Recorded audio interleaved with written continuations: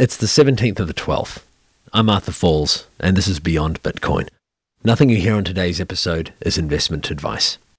A few days ago, I was privileged to speak with Jeffrey Tucker, the man behind Liberty.me, executive editor of Laissez-Faire Books, distinguished fellow of the Foundation for Economic Education. The list goes on and on. Only fitting then that during this deep and comprehensive discussion, my recording software should crash, surreptitiously ignoring half an hour of the most thought-provoking discourse I've been lucky enough to engage in.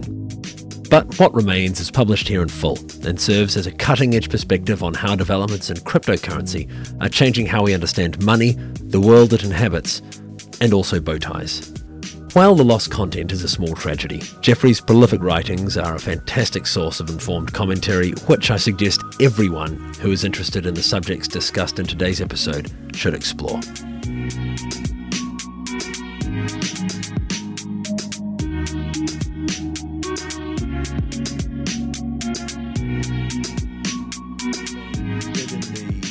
Because you only just touched on it, but I thought it was really intriguing. In particular, do you think you could compare Mises and Menger's views on how money first derives value? Yeah, so you want to take them? Let's take them one at a time because they are kind of different. They evolved. Obviously, Mises learned a lot from Menger, but Menger really lays out the first clear modern explanation of where money comes from. And his idea is that it's a gradual and evolutionary process that emerges out of regular trade in the real world. So as you move from barter to indirect exchange, there's a commodity that gradually emerges as being more valuable than all the other commodities. And it does so because it has particular properties that are associated with money.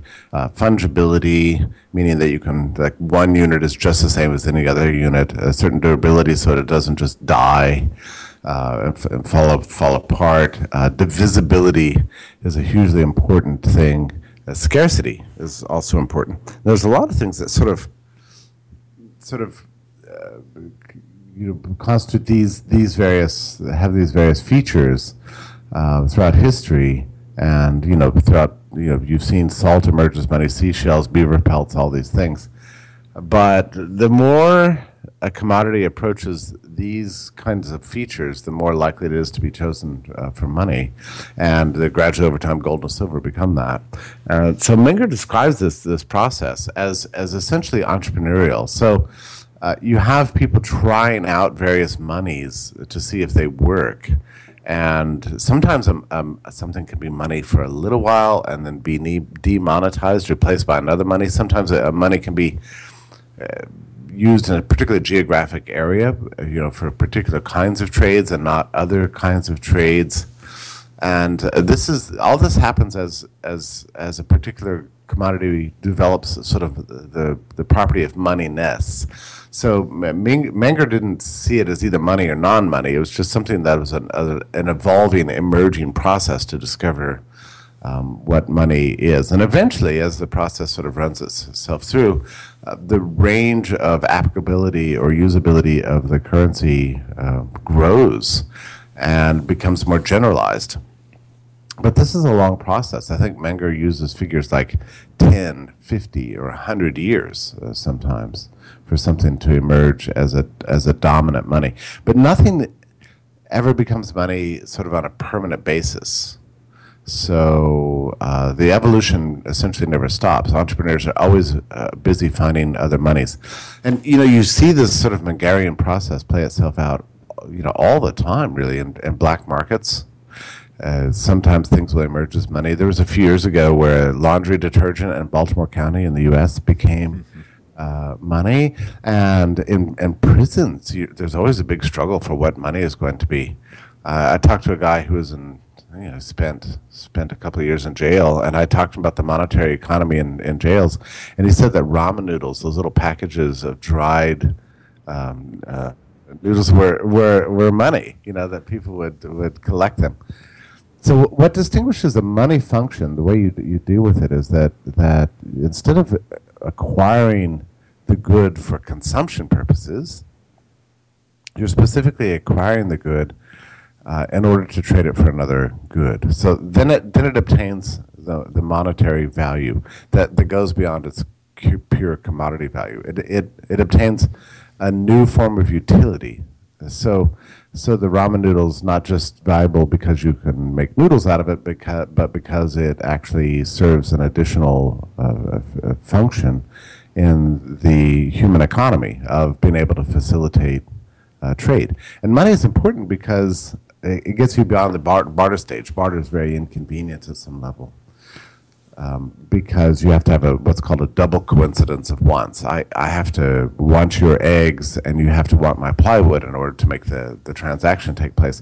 But with money, we have a kind of an independent unit that we both can agree on, and therefore we're more likely to be able to figure out terms of agreement and serve our needs better. Essentially, money also allows for accounting. So you have a unit that's outside of the pure barter economy that now allows you to calculate profits and losses. That's extremely important. So all of this is in Menger, and he explains it in great detail in his 1871 book, I believe, The Principles of Economics. And it's really a beautiful explanation. I went back to it when Bitcoin came along and tried to understand whether or not Bitcoin really looks like a Mengerian sort of thing, and I concluded that it does. Like, people argue all the time, is Bitcoin money? I'm sure you've heard that argument, right? Of course, yeah. And so if you read Menger, what you discover is that it's money in some ways and not money in other ways. So it's got moneyness about it, but it's an emergent money. That's neither just a direct commodity, for it's not a consumable commodity, but neither is it a universal medium of exchange. So we're somewhere in between, and there's nothing wrong with that, and that's good. That sounds a little ambiguous, but the world of economics can be a little bit ambiguous. So that's Menger, and I think Bitcoiners who want to discover where Bitcoin comes from need to go back to Menger to understand how it is that it went from being just a pure bundle of titled and commodified information bits to actually acquiring money. Because it has all the properties of money. I like to say, too, that Bitcoin has an advantage over every other money that people have ever discovered, because it's weightless and takes up no space. So that makes it better than gold and better than silver, actually, because then if it's weightless, then it's almost cost-free to transport, There's a service cost associated with it, but the thing itself weighs nothing. And because it takes up no space whatsoever, then every individual can have an unlimited amount and just carry it around as a pure digital good. So you don't have to trust a third party to hold your gold for you, for example. That's gigantic. I mean, those are additional money properties that Bitcoin has shown the world are advantageous that we didn't even know were advantageous until Bitcoin came along. Yeah, it's interesting you point out those unique qualities, and I guess it is that the real key to Bitcoin's or to money's success is that utility as a medium of exchange that sets it apart from other goods or commodities, and that really is the core of what makes Bitcoin. I mean, that's all Bitcoin's got, really, is that utility as a medium of exchange over other options. Yeah, I think you stated it exactly correctly, actually. Because of the utility that it has in facilitating exchange, money obtains value. And this is, and I don't know if we're ready to move on to Mises here. Oh, by all means. But Mises added an additional point here. And he does it almost inadvertently in his 1912 book called The Theory of Money and Credit. So he's kind of going through the Mengerian explanation, and it takes him like 7 or maybe even 8 chapters to get all the way through this explanation, because it goes into much greater detail here, and adds a little more rigor to the story that Menger just made a kind of a conjectural history. Mises tries to put it in a pure hardcore theory. But now you get to chapter 7 or chapter 8, and he's dealing with the problem of the monetarists and the people attached to the equation of exchange, and dealing with some critics that were around in 1912 that aren't around anymore. and tackled the problem: where does money obtain its initial value? Not why is it valuable, which, I mean, that Menger sort of addressed that, but how does it obtain its initial price? And that's an interesting problem. And Mises was trying to address the circularity argument. Like, money is valuable because it has utility. It has utility because it's valuable. I mean, you keep explaining utility by price and price by utility, and you get into this endless circularity. And what Mises proposed is that the initial value of money emerges historically out of the barter value of money. So, for example, the initial money price of gold would be derived from gold's price in terms of other goods and services on a pure barter market, so that people are obtaining gold for, industrial uses or for jewelry or whatever. And whatever kind of barter value it has then gets absorbed into its monetary value. And Mises asserts this theory, which he later on in his 1940 book calls the regression theorem, which is just a fancy word, really. He doesn't use that phrase in 1912. But he asserts this theory as a way of kind of proving that there's no other way that money can come about. In other words, money has to have a kind of pre-existing value in a direct exchange economy or a barter economy in order for it to have any value in a monetary economy, in an indirect exchange economy. Now, this is where Bitcoiners have gotten confused, or Misesians have gotten confused about Bitcoin, because they're looking at Bitcoin and going, well, here's a digital good that doesn't seem to have any value apart from its money use. This is why people are all the time saying things like, Bitcoin's not based in anything. How can it be real? It has no underlying value. It has no intrinsic value, they'll say. What this taps into an intuition that's kind of true. What they're saying is that if Bitcoin weren't a money, it wouldn't be anything.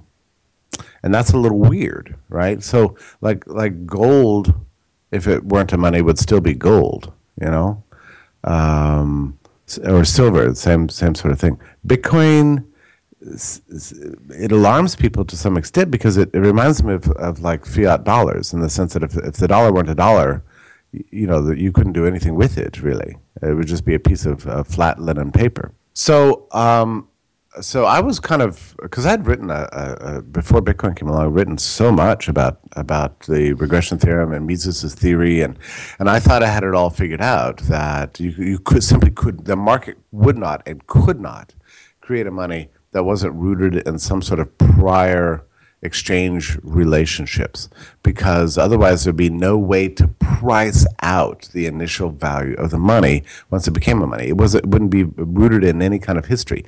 So Menger's theory makes sense according to Bitcoin, but Mises's suggests a little bit of a challenge. And it took me, personally, about 18 months to kind of fully figure this out.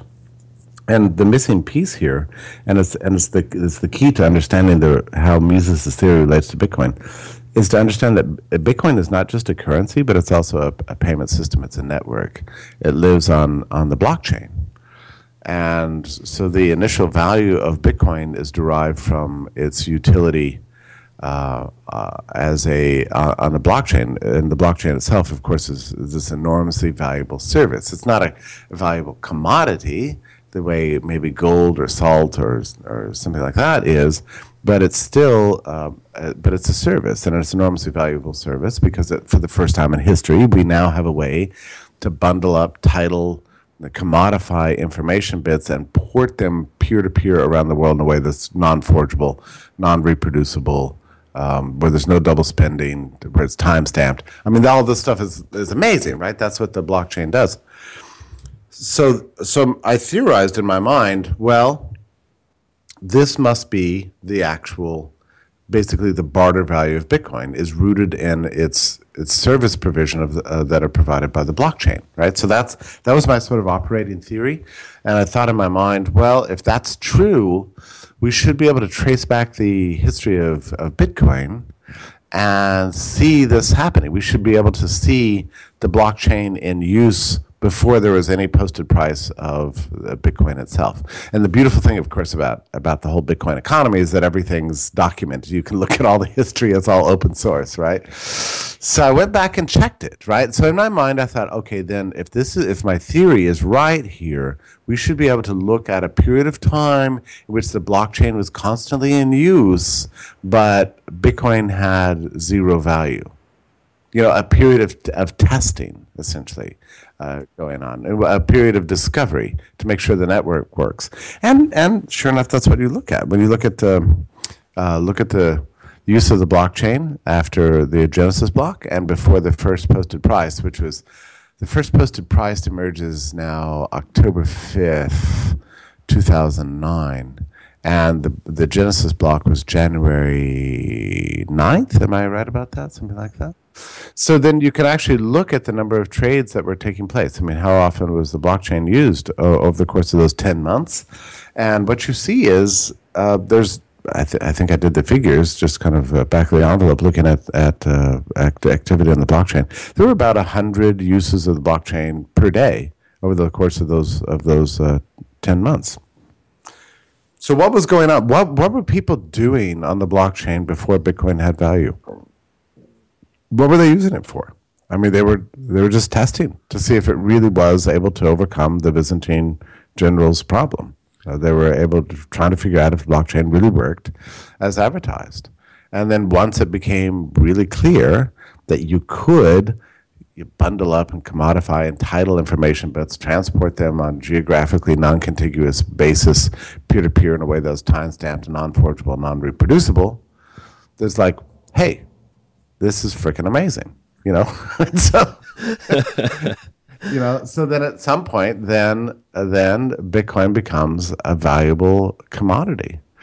And so October 5th, suddenly the first posted price emerges on some exchange somewhere, and it's about 1/15 of a penny, right? But that's the first pricing of Bitcoin that we see. So it complies exactly with Menger's sort of story. And it also fits with Mises' story, but you have to kind of tweak Mises a little bit.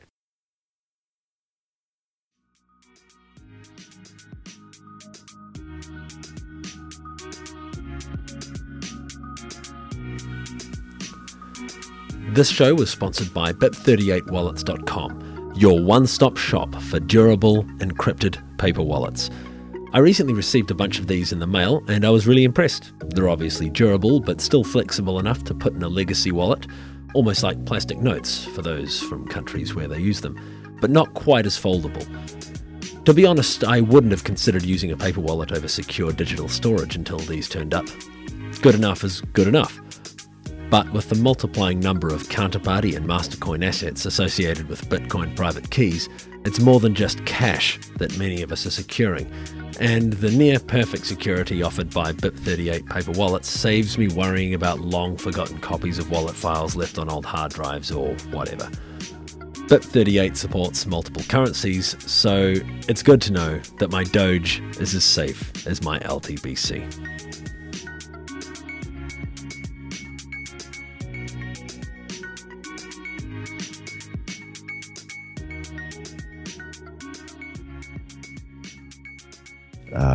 The clerics will walk up to you, and of course they're always just impeccably dressed, right? It doesn't matter your station in life. Somehow they're better than you already, and you feel a sense of intimidation and like you don't really belong, and you have a sense that every suit hanging on the rack probably costs $6,000. You see a tie you like, you pick it up, and it's like $350, and you try not to reveal your shock in your face. You just go, well, that's okay, But you have this, you're sort of sweating it out, and you can't wait to get out of the store. So just one secret to get these bastards back for having made you feel shabby about yourself is just when the salesman walks up to you and says, "Sir, is there anything I can help you with?" All you have to do is say, "Yes, I'm actually wanted to look at your collars." I'm sorry, sir, we don't. Collars? Yeah, collars. Just I'm not interested in shirts. I just want to look at collars. Well, I'm afraid we don't have those here. You mean you don't have detachable collars here that are separate from the shirts at all? Like you don't even have one in this entire store? No, sir. I'm sorry. All of our collars, as far as I know, are entirely attached to our shirts. You go, well, if that's the way it's going to be, thanks very much. So that'll cause him to wither. But the next time I need a store clerk to wither, I'll be sure to ask about detachable collars. I'm sure they will. I'm sure they will. Yeah, you'll be legendary, right? You can't believe what that guy just asked for.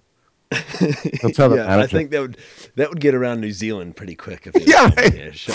The manager will be like, God, I don't think I've ever seen those even at the market. What the heck, you know?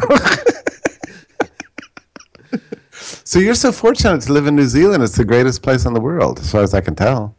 Yeah, it's pretty crazy. You know, of course we take it for granted. So I just fell in love. I mean, I guess everybody does, right? You go to New Zealand.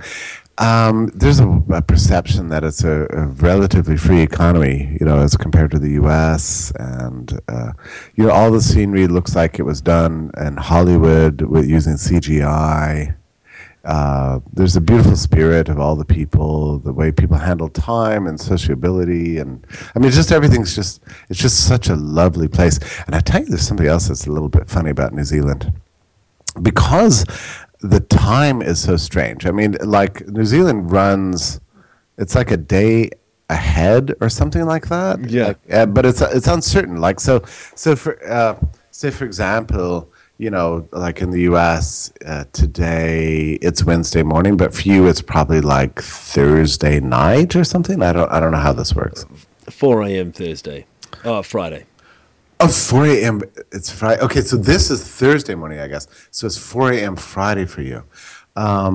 Yeah, so when you're in New Zealand, you have some illusory sense that you're actually you've got a day on the rest of the world. So because you're kind of living in the future, you really don't have to do that. You don't have to worry about much. Everything's right, you know. So you sort of detach yourself mentally from the stream of events from the rest of the world. It's quite liberating in some way. I know that this is an illusion. Like there's no such thing as, it's not like you're living tomorrow and I'm living today. That's not it. Obviously, there's only now, but still the way that the time works, it creates this sort of beautiful mental state when you're in New Zealand that you've still got a day, you know, ahead of the rest of the world, you know, to finish your work or whatever. It's exceedingly dangerous, you know, and at some level, you lose all sense of anxiety, and you know, probably people live long lives in New Zealand because, you know, they don't have heart attacks and stuff like that. Probably I don't know, but I felt a tremendous sense of liberation while I was there. I could have just so many people I ran into in New Zealand said that I said, when did you come? And they said, well, it was about 10 years ago. I came for like a trip and I just never left. That's really common. It's pretty funny. I really had that sense, and then Fran, you know, while I was there, he has this really beautiful house, you know, that we were hanging around in and stuff like that, and it had like 5 bedrooms or something. And he said to me, "Look, you're more than welcome to stay. You can stay for a month. Really, it's fine by me." And I briefly like toyed with the idea. You know, I just thought, wow, what if I didn't hail a cab tomorrow morning to go to the airport? What if I just stuck around, you know? And I was wildly tempted by this. And the only thing that really stopped it was that, well, first of all, the fact that I had to be back, but beyond that, the prices of international tickets are so exorbitant. I thought, you know, that this would end up costing me a tremendous amount of money. But it's just so tempting. You just don't want to leave. And I guess you know about my helicopter ride, which I paid with. Yeah, I was going to bring that up, actually, yeah. Yeah. So I bought a helicopter ride with Bitcoin, and that was the first time in New Zealand, and I was thrilled to be part of that little expedition. So that was exciting. To use Bitcoin overseas is a really interesting thing, because I'm not entirely sure that I realized until that moment the implications of the fact that Bitcoin is a global currency. It's not a national currency. It's a universal. It's a global currency. So, a helicopter ride in New Zealand and a helicopter ride in Houston, Texas, or in Anchorage, Alaska, whatever, can be priced in terms of Bitcoin in a way that's thoroughly consistent, and you technically don't need to deal with the problem of exchange rates anymore. And I guess I'm kind of like an experiential person in a way. Like, I didn't entirely realize the implications of this, but when I went to pay, they gave me the New Zealand dollar Bitcoin exchange rate and priced it in terms of Bitcoin.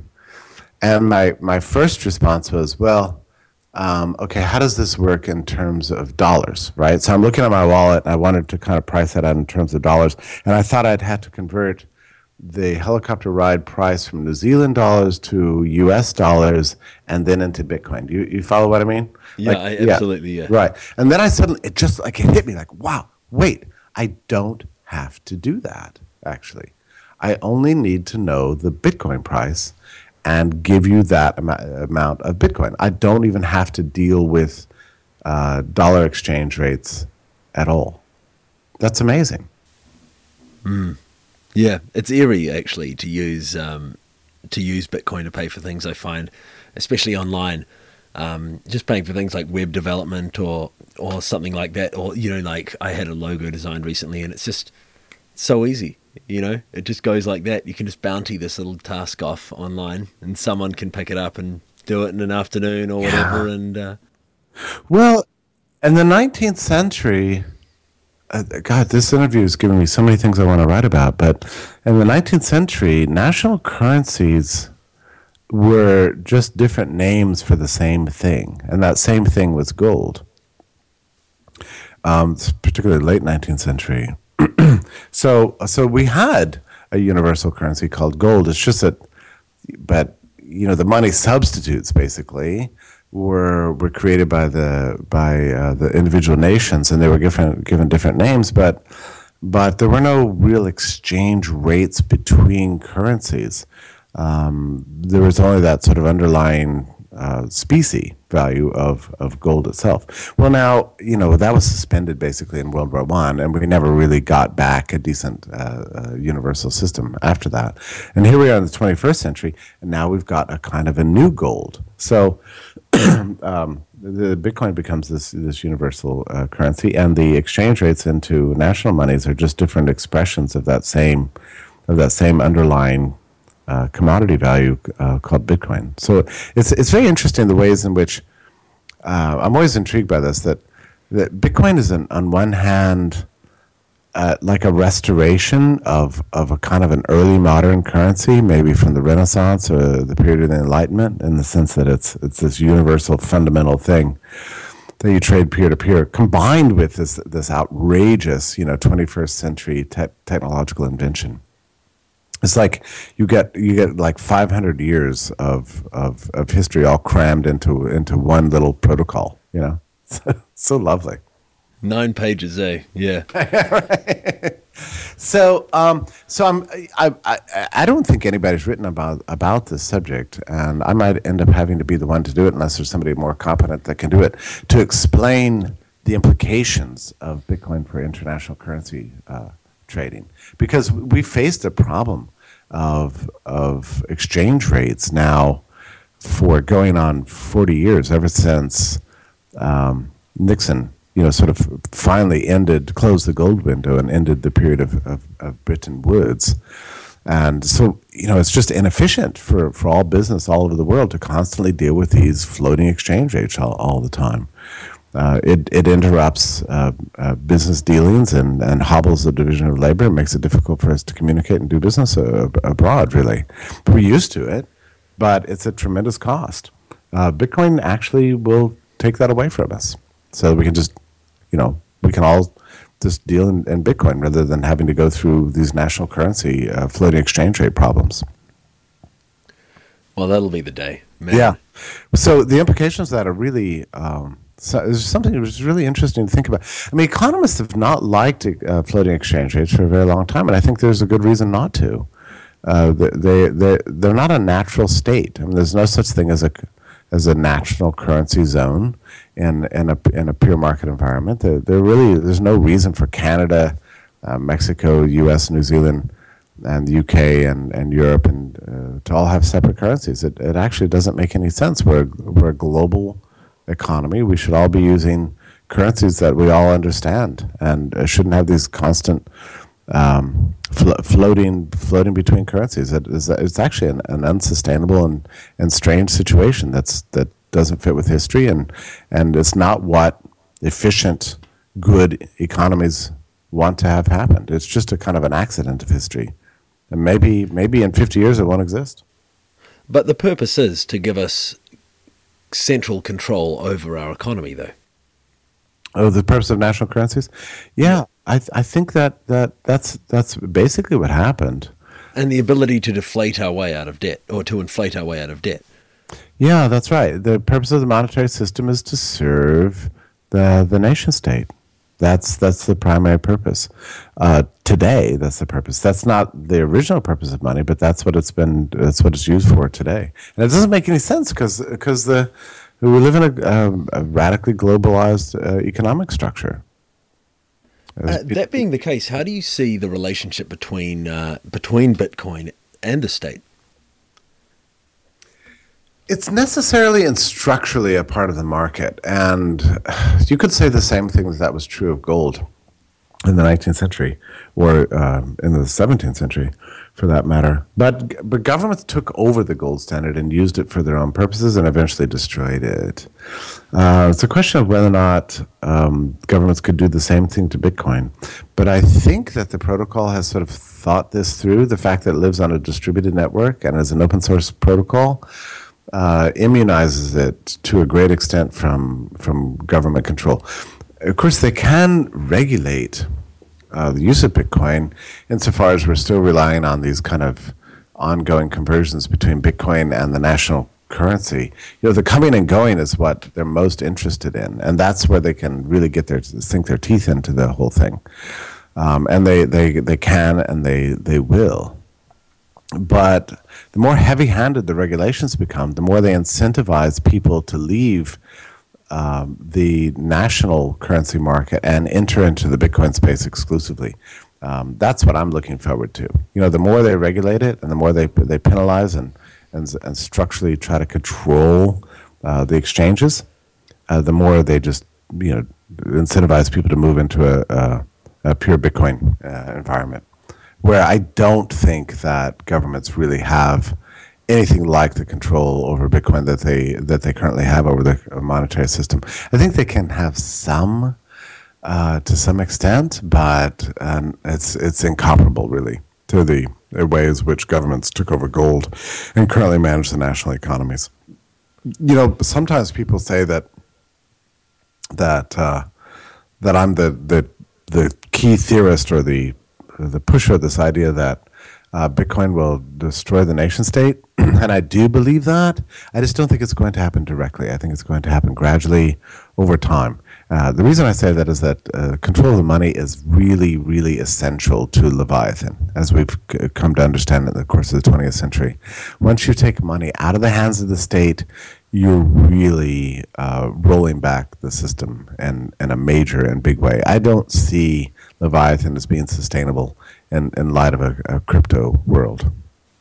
Having that central control over money, which is that economic representation of your labor and your effort and your wealth, and your influence on the world. If you bottleneck that, to this, if you create this bottleneck of the state, which has central control over that representation, you really do give them total control. You really do. The old cliche is that money is half of every transaction, and that's truth. In what sense can you say you live in a real capitalistic market economy where half of every transaction is controlled by the state, and it's direct control? I mean, it's the state manufactures the money, they produce the money, they're regulating the use of money, they ultimately control its value through its policies of inflation. It really is a kind of a socialistically provided good, or really I don't know if socialism is the right word, but it's a kind of nationalization that's taken place over the course of the 20th century. So liberating money from that is, there's profound implications for politics, for economics, for culture and society, really. The cultural point is a very interesting one because we're so used to money losing value all the time.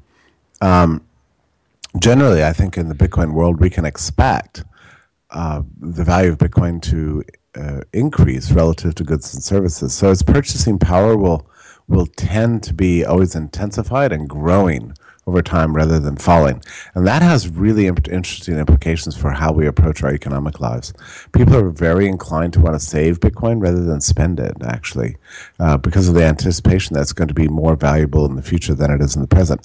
And that changes our decisions. It changes our relationship to the material world. A lot of the sort of materialism of our times has been subsidized by this perception of an inflationary currency. Like it's better to have a house and a car and fill your house with a lot of stuff and spend your money than it is to hold on to money and to save it, because you just can't make a lot of money when you save it. Your dollar's going to be worth less in the future than it is today. So it disincentivizes saving and subsidizes a kind of a consumerist materialist mentality. If we move into a Bitcoin world, we're going to see that whole thing reversed. People are going to reassess the value of their physical property and rethink the value of savings. So it's going to kind of, and that in turn will lead to a greater degree of capital accumulation, which subsidizes development and general prosperity down the line.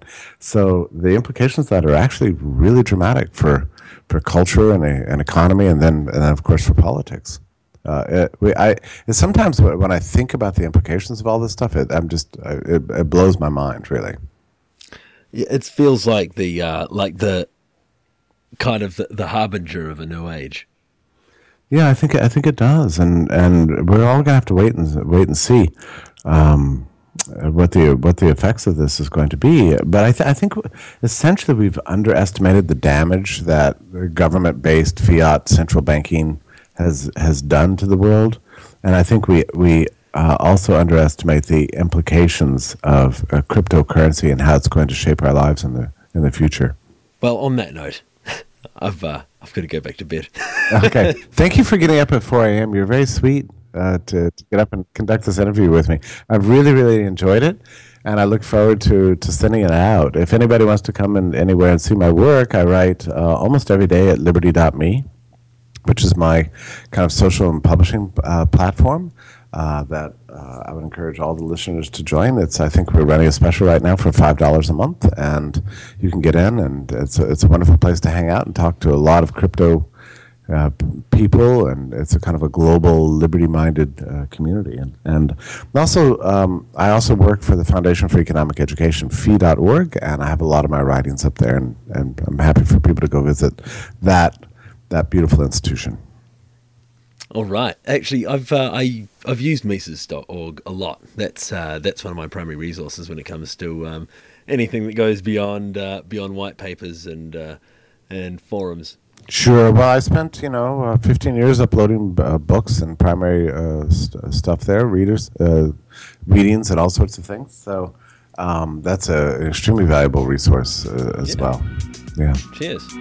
Okay. Thank you so much.